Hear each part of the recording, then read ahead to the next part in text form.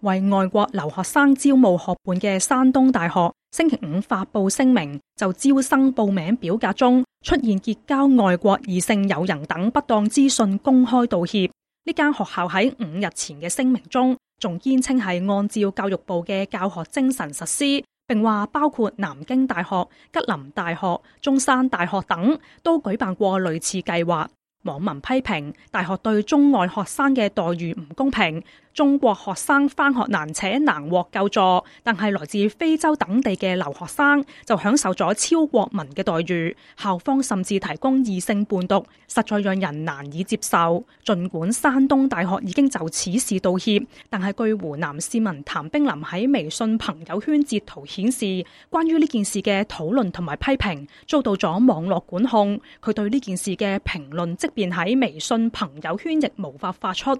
另據來自山東財經大學嘅學生透露，佢哋之前亦接到校方嘅通知，讓佢哋女生從其中一棟宿舍樓搬出嚟。校方喺衛生間裝好冷氣之後，提供俾留學生居住。此外，國內學生嚴格實施男女分開宿舍管理，留學生就唔受限制。而學校亦唔顧天氣酷熱以及學生忙於考試嘅現實，要求學生限期搬離。山東財經大學遭受學生抗議之後，星期五亦發布緊急通知，停止宿舍搬遷，仲話要深刻反思，杜絕因為工作考慮不周帶來嘅負面反應。南方一所大學嘅老師周先生告訴本台記者，教育部對來自非洲貧困地區嘅留學生俾咗好高嘅補助，但係以佢嘅親身經歷，呢啲留學生嘅語言能力根本就無法正常學習，但係根據校方嘅安排，佢哋亦能夠攞到學位。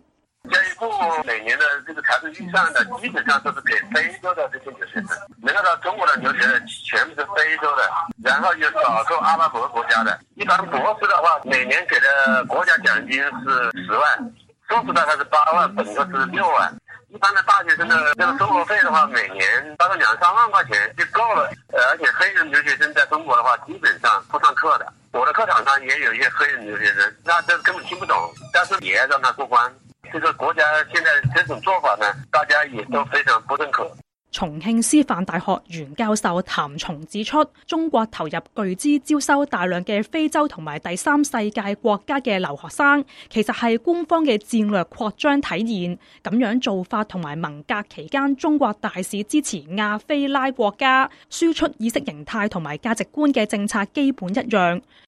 中共的一個布局吧，他就給他一種優惠條件，包括提供學費，最高的是達到20來萬一年。